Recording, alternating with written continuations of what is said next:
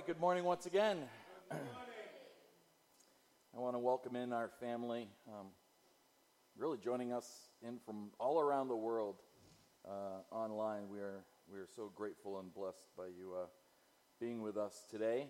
I want you to take your Bibles and turn with me to the Gospel of John chapter 11 this morning. If you've been with us for a while, we have been going verse by verse through this incredible Gospel of John, and we are now approaching the end of this chapter. In fact, today we will finish it, Lord willing.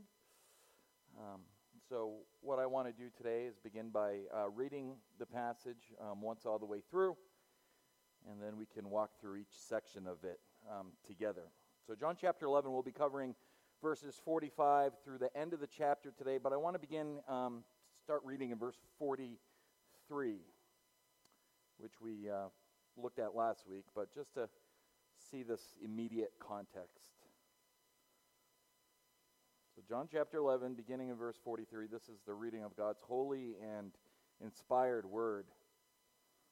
When he, Jesus, had said these things, he cried out in a loud voice, "Lazarus, come out!" And the man who had died came out, his hands and feet bound with linen strips, and his face wrapped with cloth. Jesus said to them, "Unbind him and let him go." Many of the Jews, therefore, who had come with Mary and had seen what he did, believed in him. But some of them went to the Pharisees and told them what Jesus had done. So the chief priests and the Pharisees gathered the council and said, "What are we doing? For this man performs many signs. Go on like this, everyone will believe in him. And the Romans will come and take away both our place and our nation." But one of them, verse 49, Caiaphas, who was the high priest that year, said to them, "You know nothing at all, nor do you understand that it is better for you that one man should die for the people, not that the whole nation should perish." Now, he did not say this of his own accord, but being high priest that year, he prophesied that Jesus would die for the nation, and not for the nation only, but also to gather into one the children of God who are scattered abroad. So from that day on, they made plans to put Jesus to death. Jesus, therefore, no longer walked openly among the Jews, but went from there to the region near the wilderness, to a town called Ephraim, and there he stayed with the disciples. Now the Passover of the Jews was at hand, and many went up from the country to Jerusalem before the Passover to purify themselves. They were looking for Jesus, and saying to one another as they stood in the temple, "What do you think, that he will not come to the feast at all?" Verse 57, now the chief priests and the Pharisees had given orders that if anyone knew where he was, he should let them know so that they might arrest him.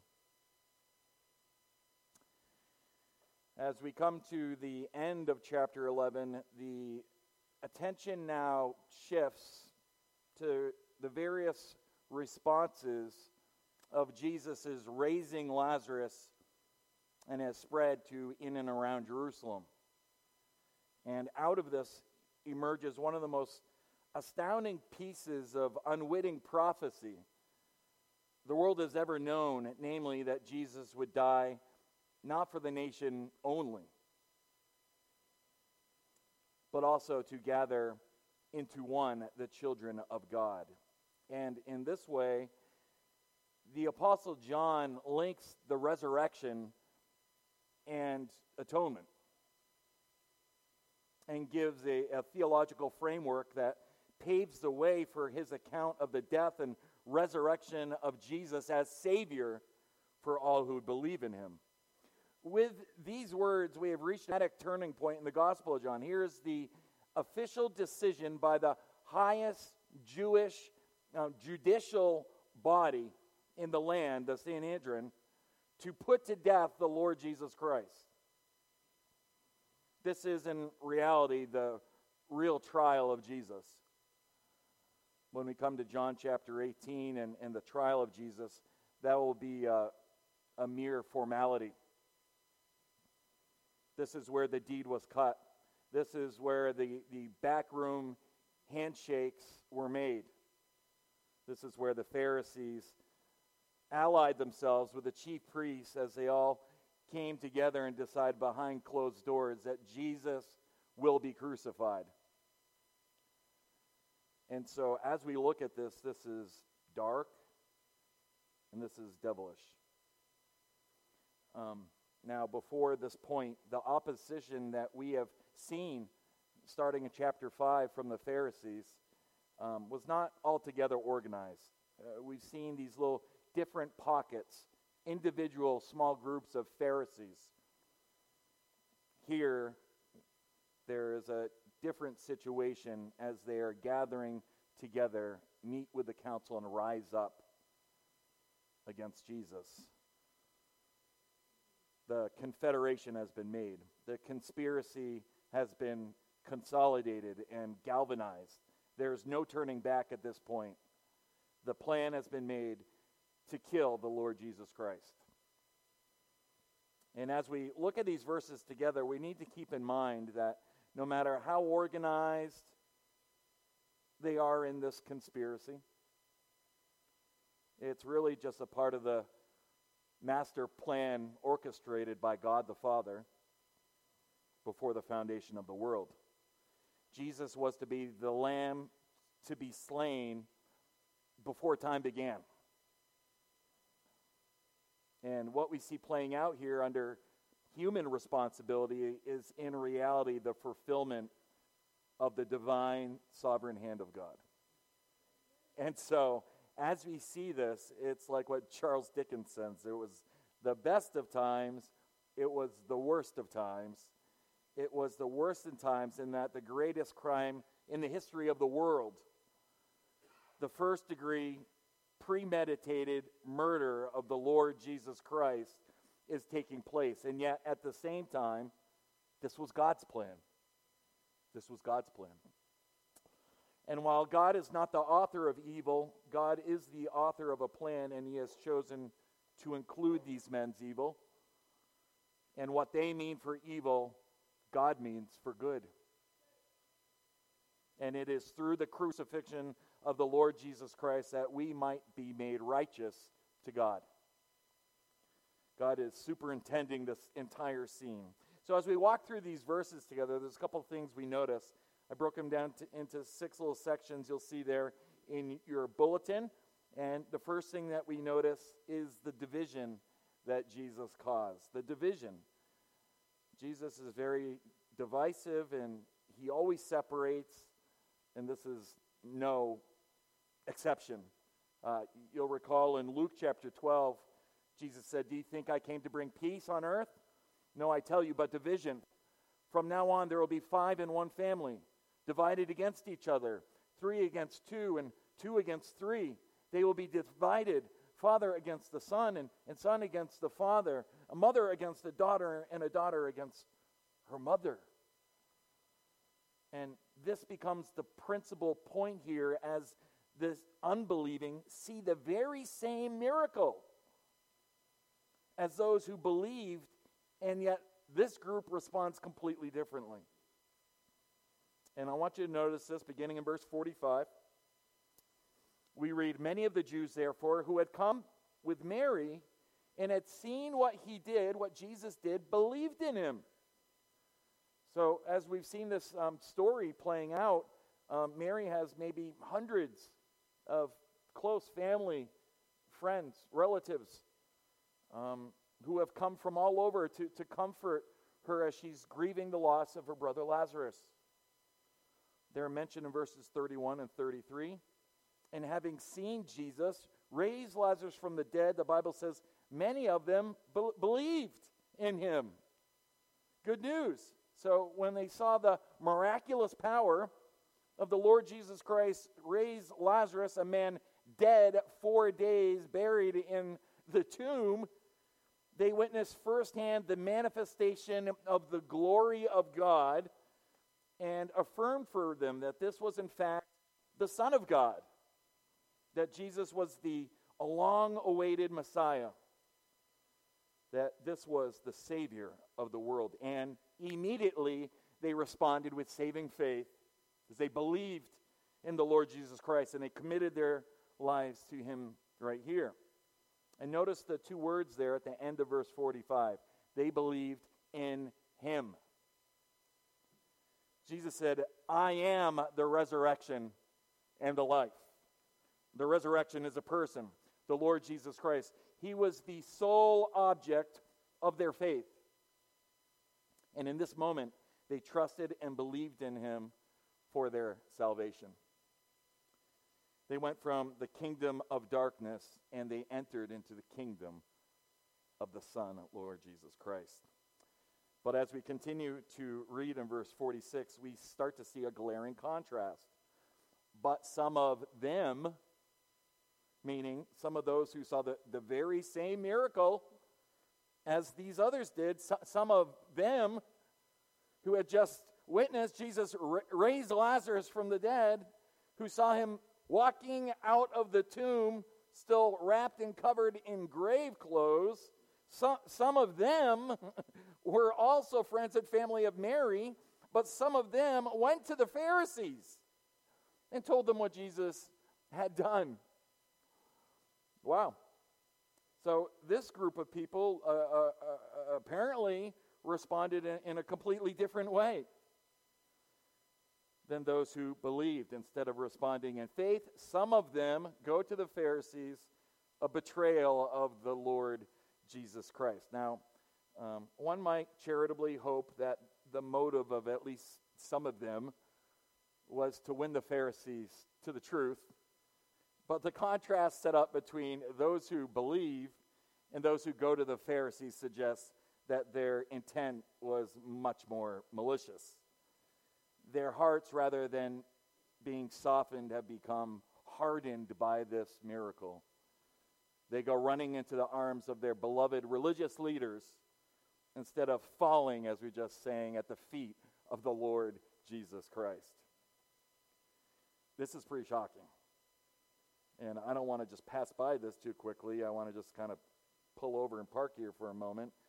That these people here in verse 46, having seen the same miracle as those in 45, have such the opposite reaction. And I think there are many of us here today who can relate to this. Many of you here today grew up in the same house with the same parents, had the same exposure to Christ, grew up going to the same church, and yet you have siblings who do not believe in the Lord Jesus Christ. Some of us here today as parents have children who grew up under the same influence, who grew up in the same household, who came to the same church to hear the very same message, and yet some of your children believe and some of them do not believe. It is a heartbreaking reality we deal with, and is exactly what we see here of Mary's family. That they could see the actual raising, the raising of Lazarus from the dead, and some would believe and others would not believe. Jesus tells a story in Luke 16 about a rich man who died, and he's in a place of Hades, the realm of the dead, a place of torments. And he's begging Father Abraham to send a messenger to his family to warn his 5 brothers not to come to this awful place of torments. But Abraham said, they have Moses and the prophets, meaning the Old Testament. Let them hear them. And the rich man said, no, Father Abraham, but if someone goes to them, he will repent. But Abraham said to them, if they do not hear Moses and the prophets, neither will they be convinced if someone should rise from the dead. Jesus tells this story, foreshadowing in many ways his own resurrection. And still the unbelief that followed, and we see it here in the raising of Lazarus. For some, even if they were to witness a man being raised from the dead, it still will not be enough to convince them to repent and put their faith and trust into the Lord Jesus Christ, the Son of God. I think it was Spurgeon who said that the same sun which melts the wax hardens the clay. And the same gospel which melts some persons to repentance hardens others in their sins. And so I want to encourage some of you who have unbelieving parents, who have unbelieving siblings, who have unbelieving children. They did not believe even when they saw Lazarus raised from the dead. And so it is not always that you did something wrong. Sadly, it may simply be the wickedness and the depravity of the person's own heart not to believe. But in the meantime, we continue praying for our loved ones, don't we? My parents and friends prayed for 25 years. 25 years. So you keep praying. You keep putting your trust in the Lord Jesus Christ to do his part, and you continue being the hands and the feet of the Lord Jesus and be involved as much as they'll allow you in their lives. Let them see Christ in you and through you. So we see first this division that Jesus caused. And he always separates the wheat from the chaff, the sheep from the goats. He always separates those among us. I want you to notice, number 2, the problem. The Pharisees viewed Jesus as the problem. And this problem needed to be dealt with immediately. And alarmed by the news of the most astonishing miracle yet performed by the Lord Jesus Christ, and understanding the effect that would have on the people, the Pharisees immediately swung into action. There was no time to waste. So beginning in verse 47, it says, "So the chief priests and the Pharisees gathered the council." Now, the chief priests were the leaders among the Pharisees. The Pharisees didn't have the kind of authority to act this out onto their own. So they informed the Sadducees, and who were essentially the majority of the party and controlled the Sanhedrin. Virtually all priests were Sadducees. So along with some of the chief priests, the Pharisees gathered the full council together, and they go into an emergency session to deal with the problem of the Lord Jesus Christ. Now, interesting enough, this word council in the original Greek simply means Sanhedrin. That's where the word actually comes from here. So the Sanhedrin just means a council, and it was a council of 70 men. And it was dominated by chief priests, mainly priests, drawn from the extended family of the high priest, who, of course, headed the whole thing. And they served really as what we would say today, combining the U.S. Senate, the Supreme Court, and the House of Representatives, all into one body. It's a little bit like how our government functions these days. It was the legislative branch, the judicial branch, as well as the religious branch, all put together into one, and that was the Sanhedrin. And so they were really the power brokers in Israel. Now, the Roman Empire, of course, they have taken over control of Palestine, of Judea, but Rome was smart enough to let the Jews continue to carry out their own internal affairs. But they were under the dominion of Rome, no doubt. And so it's the Sanhedrin who are the power brokers, and they have the power to do basically everything except execute capital punishment. That is why they will have to involve the Romans later in John chapter 18 and 19 in order to have Jesus put to death. All they can do is deliver up Jesus to the Romans and say, he's a blasphemer, put him to death.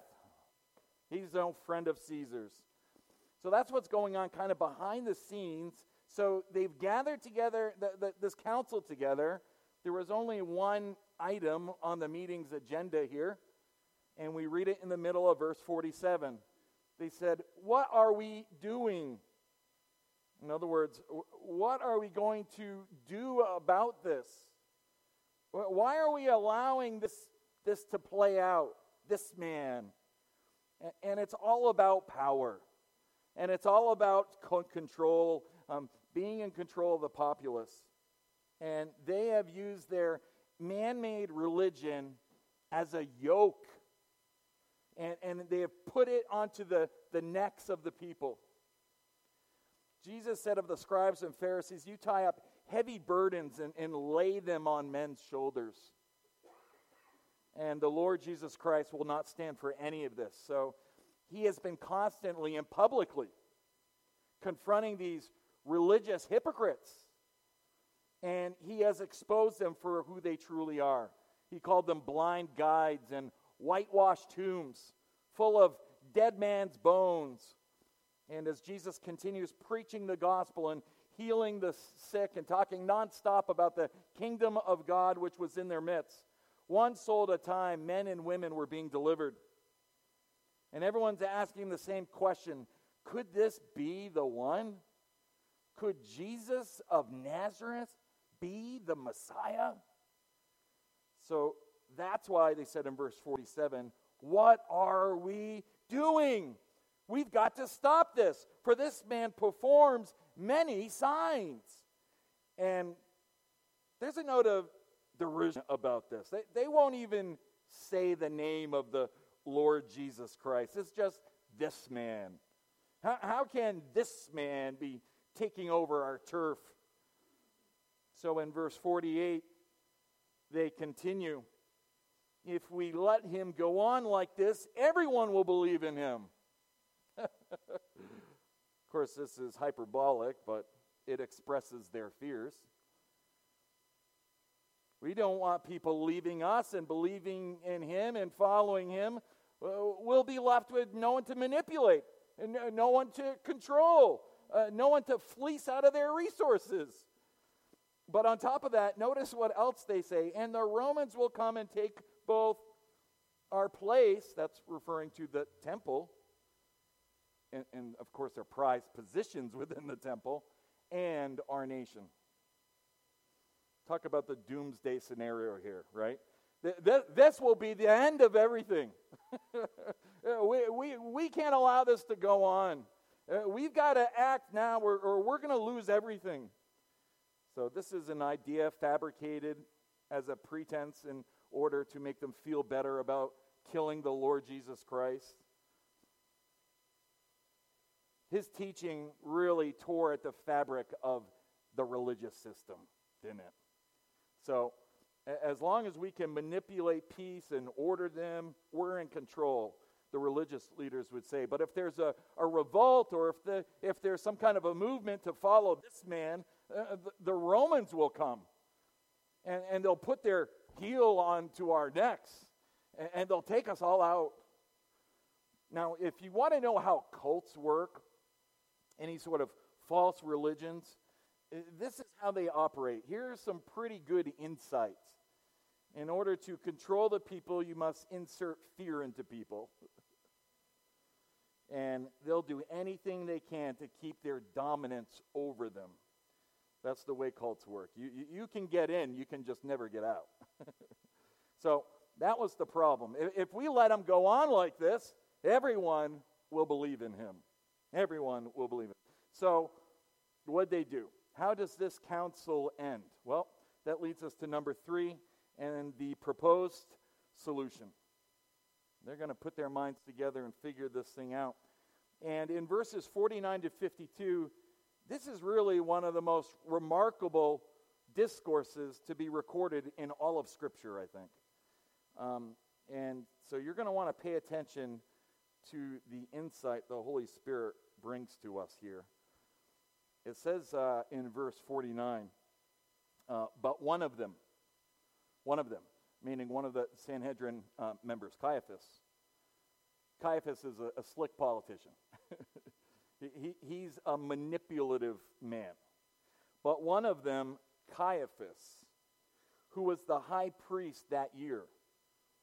He served as the high priest for 18 years, from the year 18 to the year 36 AD. Caiaphas, who was the high priest that year, and that year, I think of all years, is what John is intending to emphasize here. He was there that year. Said to them, to the rest of the Sanhedrin members, "You know nothing at all." A modern-day equivalent to this response would be something to the effect of, "Give me a break. What are you, a bunch of amateurs?" This is what we're going to do about this man. Let me tell you. You know nothing at all.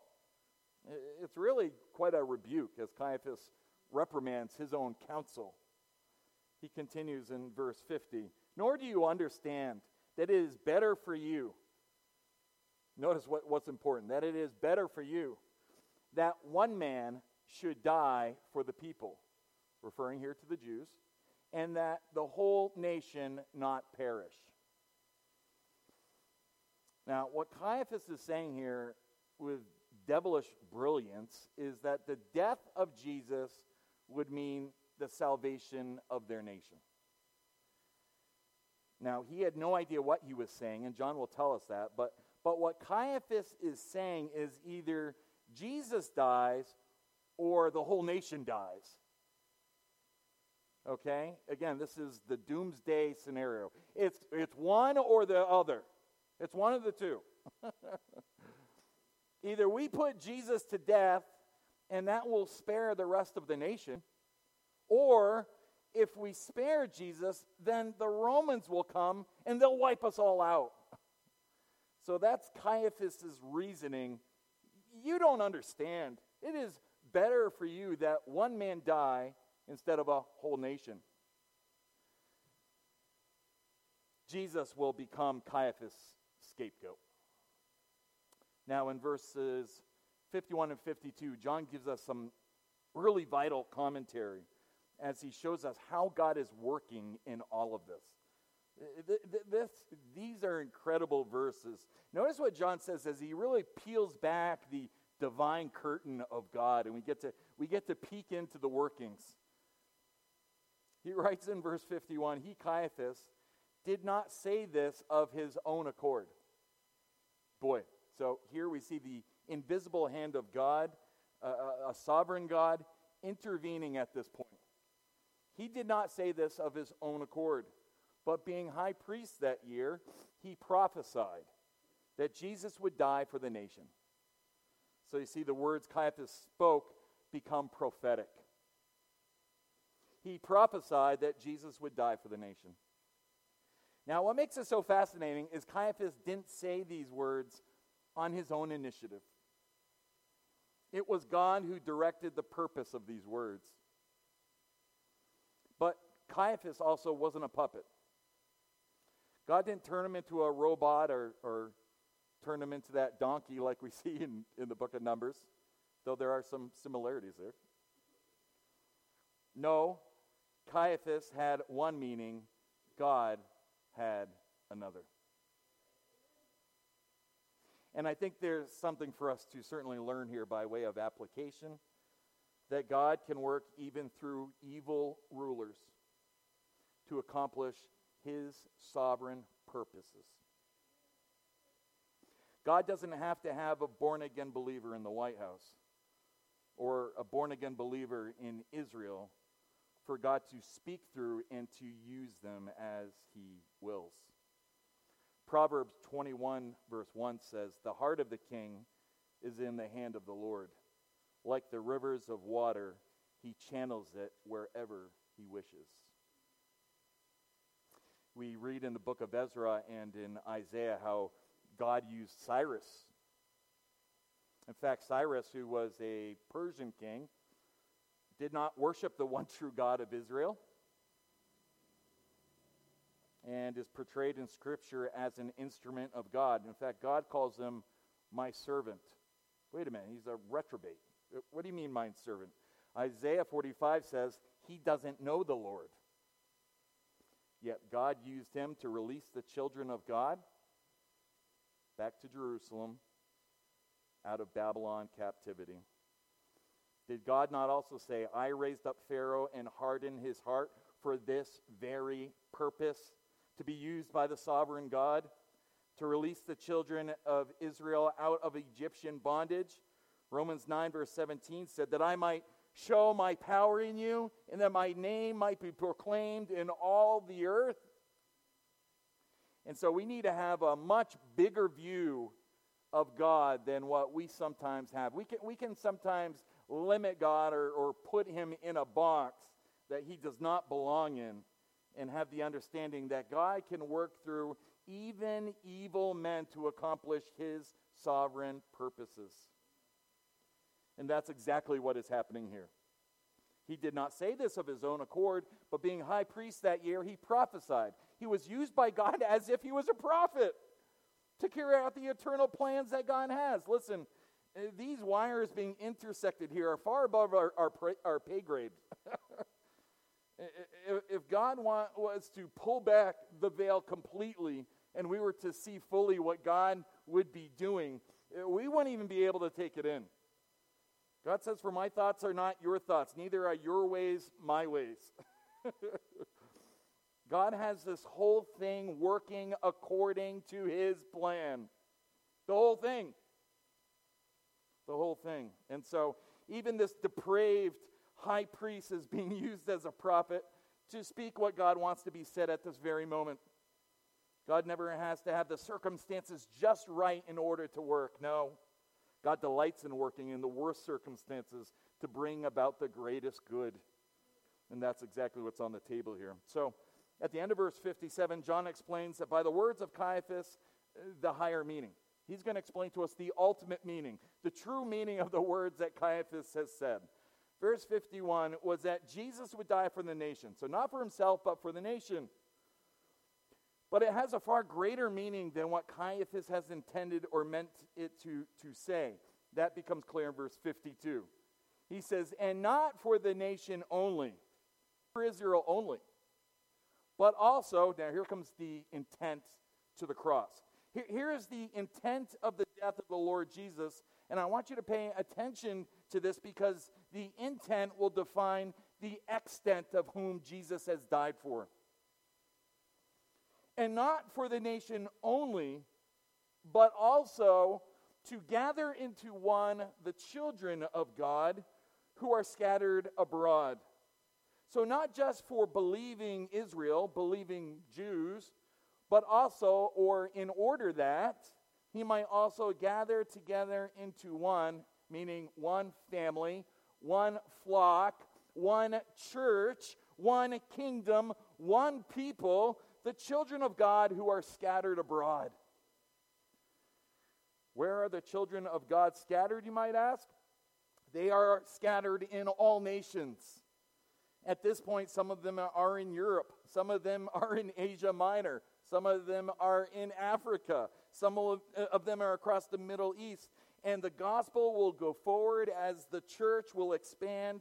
These children of God scattered abroad will be found throughout the entire world. And they are those who will be born again, past, present, and future. Jesus would die for all the children of God in every place, in every century, in every generation. Now, what John is explaining here, Jesus has already taught us. Turn back to John chapter 10, just that one page. I only have to turn my Bible. John chapter 10, I want you just to see this again, starting in verse 15. I just want to look at just a few verses because Jesus has already taught this, and it's such a wonderful section of Scripture as Jesus described himself as the Good Shepherd. It is in John chapter 10, verse 15, at the end of the verse there that Jesus said, I lay down my life for the sheep. Now the sheep here in 15 refers to all the elect Jews. Okay? They are to be differentiated from those who are in verse 26. Peek down at verse 26 where Jesus says, but you do not believe because you are not among my sheep. My sheep hear my voice, and I know them, and they follow me. So not everyone who lives is one of the Lord's sheep. It represents those who have been chosen by God and the Father in love before the foundation of the world. So look back there at verse 15 again. Jesus says, I lay down my life for the sheep. This is very intentional. This is very focused. The sheep, it's not for the goats. It's for the sheep that Jesus will lay down his life. So that refers to the elect Jews at the end of verse 15. Now look at verse 16. This is what the Good Shepherd says. And I have other sheep. Wow. This is now referring to us, the Gentiles, everyone else. The other sheep. I have other sheep that are not of this fold. Now please note the result of this, because there's a cause and effect here. Jesus says, I must bring them also. These are words of divine necessity. Those for whom Jesus laid down his life, Jesus said, I must bring them to myself. I must bring them also. And then notice what he says next. And they will hear my voice. A statement of necessity. All that Jesus dies for, he must bring. They will hear his voice, which is the effectual call of God. It is the sovereign, irresistible call of God. I must bring, they will hear, and Jesus will lay down his life for these sheep, and they must come, and they will come because he will call them to himself, and they will hear his voice. And notice there at the end of verse 16, so there will be one flock and one shepherd. They will be made into one, the people of God. There will not be a Jewish church and a Gentile church. There's only going to be one flock, both Jew and Gentile, those for whom Jesus died upon the cross. And this is the truth of definite atonement, and it is the truth that all for whom Jesus died will be saved. They will be saved. It's not a question of I hope or maybe or this random group of people that no one knows about. All for whom Jesus died must come to him by faith. They must come to him. They will come to him. They will hear, and they will come to him by faith. None of whom Jesus died will ever perish. None of whom that Jesus died for will ever perish, because he is the good shepherd. He is the good shepherd. A shepherd who loses his flock is not a good shepherd. A good shepherd is one who protects and preserves and saves all that the Father has given to him. And it is these that Jesus said he lays down his life. Jesus did not lay down his life for an unknown group of people.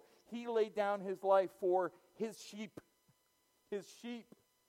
And if you're one of his sheep, your name was written upon his heart when he went to the cross and died for your sins. He bore your sins. Thank you, Lord Jesus. And your name was written in the Lamb's Book of Life. So let's go back to chapter 11. And in the fourth section of this text, as we see now the plan. The plan is about to go into effect. Verse 53, it says, so from that day on, this marks a turning point. From that day on. This is a hinge. From that day on, they made plans to put him to death. With the high priest's malicious proposal to execute Jesus, met with the Sanhedrin's approval, they have planned together, they have plotted out how it is that they will kill the Lord Jesus Christ. This word planned is a very strong word, and it means to to take counsel together, but it means more to resolve, to pursue a course of action. Their targets are locked in. Their guns are loaded. They have their assignment.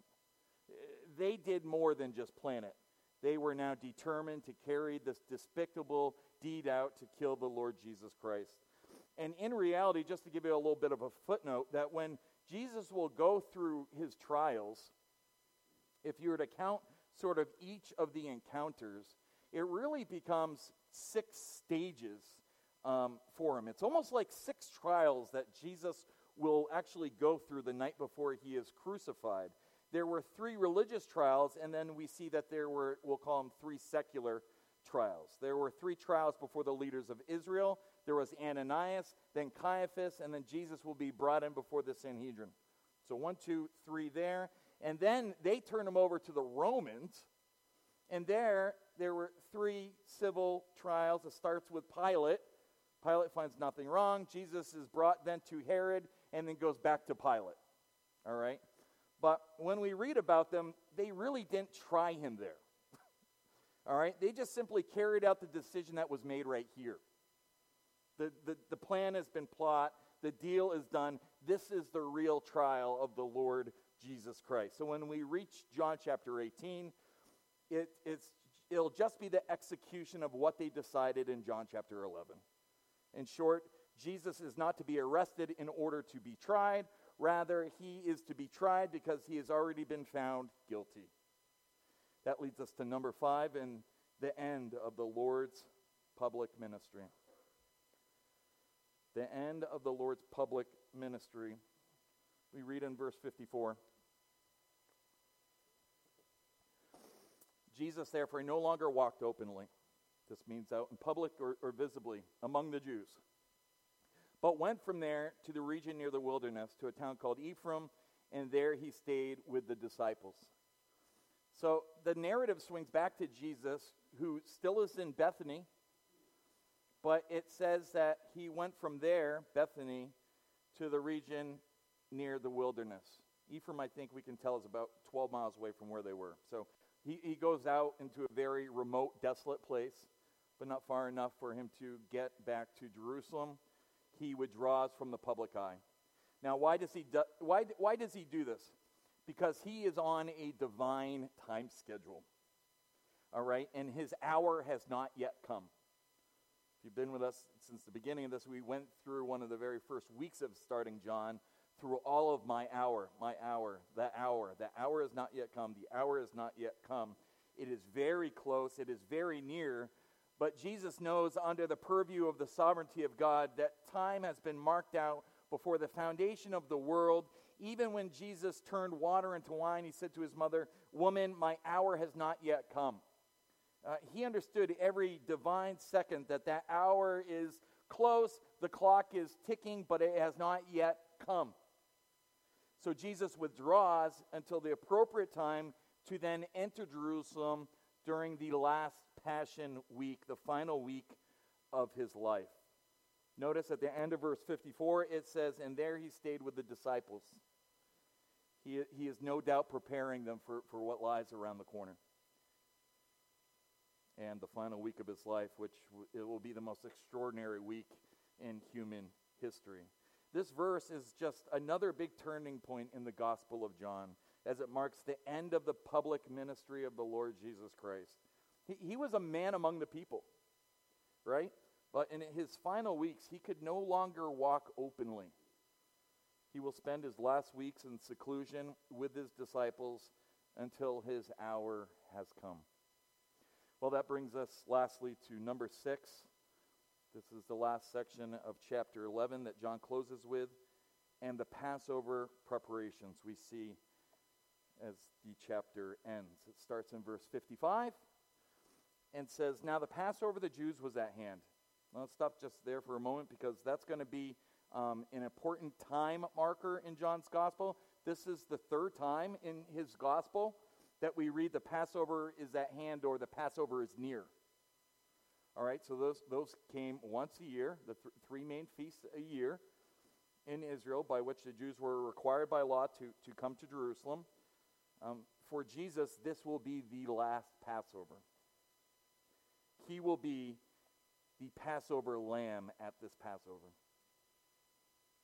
When Tim asked why we would be making sacrifices anymore, there are no longer sacrifices because Jesus was the last Passover. He was the Lamb of God slain for the sins of the world. It is he who is the Lamb of God who will be sacrificed upon the altar of Calvary's cross. And we read, and many went up from the country to Jerusalem before the Passover to purify themselves. This would have been thousands who it's always going up to Jerusalem because Jerusalem's up such a high level. So no matter where you are, south, north, east, west, you're always going up to Jerusalem. And there would have been thousands of Jews who would have gone early in order to purify themselves with a ceremonial purification ritual to cleanse themselves of any sort of defilement, so to take part in the Passover with a prepared heart. But notice what follows in verse 56. It says, they, referring to Jesus' enemies, they were looking for Jesus. At this point, it's like wanted posters are up. Most wanted, the Lord Jesus Christ. They want to find Jesus, and they want to kill Jesus now, before the thousands of people who are coming will have the opportunity to believe in him. If he performs any more miracles like this, the whole nation will turn. Imagine hundreds of thousands of people. So they're frantically looking for him to put him to death before this Passover week can even start. So in verse 56, they were looking for Jesus and saying to one another as they stood in the temple, what do you think, that he will not come to the feast at all? Man, talk about hypocrisy. They're in the house of God, and they're plotting the death of the Son of God. And saying to one another, what do you think, that he will not come to the feast at all? This implies a negative answer. Surely he's not going to come to Jerusalem now, is he? Surely he's not dumb enough to come to our temple, is he? Verse 57, now the chief priests and Pharisees had given orders that if anyone knew where he was, Jesus, he should let them know so that they might arrest him. So they spread the word on the streets to all of their minions to be their eyes and ears as they're going around. And if you see him, you report him immediately to us. And we're going to seize him, and we're going to work this in such a way as to deliver him over into Romans' hands. And it'll all be a foregone conclusion. He will be crucified. He will be put to death. This will be done in public so that no one else will ever believe in this man again. So, in the sovereignty of God, they are carrying out what Peter will call on the day of Pentecost in Acts chapter 2, verse 23, the predetermined plan and foreknowledge of God. I think the greatest illustration example in the entire Bible of how divine sovereignty and human responsibility work hand in hand is found at the cross of the Lord Jesus Christ. This was no accident. Jesus was no victim. It was the sovereign will of the eternal God before the foundation of the world. And God worked it through evil men. He even put it in the mouth of Caiaphas what to say. It did not originate with him. He prophesied. He prophesied. God knows everything. God knows everything. He is the Alpha, the Omega, the beginning and the end. He has every event, every moment already mapped out. And we see here how intentional that God is. And I can't help but wonder, what in the world is God doing right now? What is God doing right now in all of this madness, in all of this chaos, this very hour in which we live? I want you to know that he is working all things according to the counsel of his will, Ephesians 1, verse 11. And in Romans 8, verse 28, we know that God causes all things to work together for good to those who love God and to those who are called according to his purpose. And so what is that good? All to work together for good. Is that a better job? Is it better health? No. He'll take those away in a heartbeat to bring about the great good, which is to make you like Jesus Christ, to conform you to the image of his Son. That's the purpose. That's the greatest good. That is what God is doing in the world right now. He's shaking things up, if you haven't noticed, in order to build up the church one soul at a time. And he does this in lots of different ways. But the enemies of God and the enemies of truth, let me tell you, they can scheme and plot all that they would like. The overarching reality to which they are oblivious to is said in Psalms chapter 2, verse 4. Read Psalm chapter 2. I cut it down to one verse for our time. But it speaks of God who sits in the heavens on his throne and laughs. The Lord scoffs at these kings and queens as they think they're ordering and putting everything into play. God is upon the throne. God is the administrator, the executor, and it is his own eternal decree that will go forward. And just as he was in control on this day, so God is working in this very hour, even through evil men, to bring about his greatest good. So what's your worldview? What are the lenses that you're looking out through the rest of the world when you're reading your Bible and looking on outside of those doors? Are you panicked? Are you scared? Are you worried? Or do you have a resilient faith in the sovereign and divine power of God in the midst of the storm, that he is in total control? And further, God knows exactly what it is that he is doing. He knew exactly what he was doing on this day as he was moving it all forward to the greatest good that would ever happen in human history, which would be the death of his Son in the hands of godless men. Even so, in this hour, he is moving history forward to its appointed end in time. And one of these days, we are going to hear that trumpet sound. We are going to hear the shouts. And we are going to be caught up to meet the Lord together in the air. And there we will always be with him. And it's going to all make total sense as you look around to what God is doing. Do you believe in the Lord Jesus Christ? Have you come to faith in Christ? He's come into this world to die so that sinners may be saved. The Bible says in Romans 3:10, there are none that are righteous, not even one. We all need to be saved. The question is who's saving you? Is it yourself? Do you think that your good deeds are going to save you? I hope not, because a few verses later, the Bible says in Romans 3, there is none who does good, there is not even one. There is one Savior, one Redeemer, one Lord, and one Jesus Christ. Put your faith and trust in him. And how could you possibly go on any longer without believing in Jesus Christ? If he calls you today, if he calls you to himself, will you have ears to hear?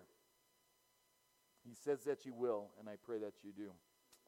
At this time, I want to invite the leaders to come forward this morning. They'll be down front here if any of you need prayers or if God has spoken to your heart today. Please stand as we sing the song of invitation this morning. It's a great one, King of Kings.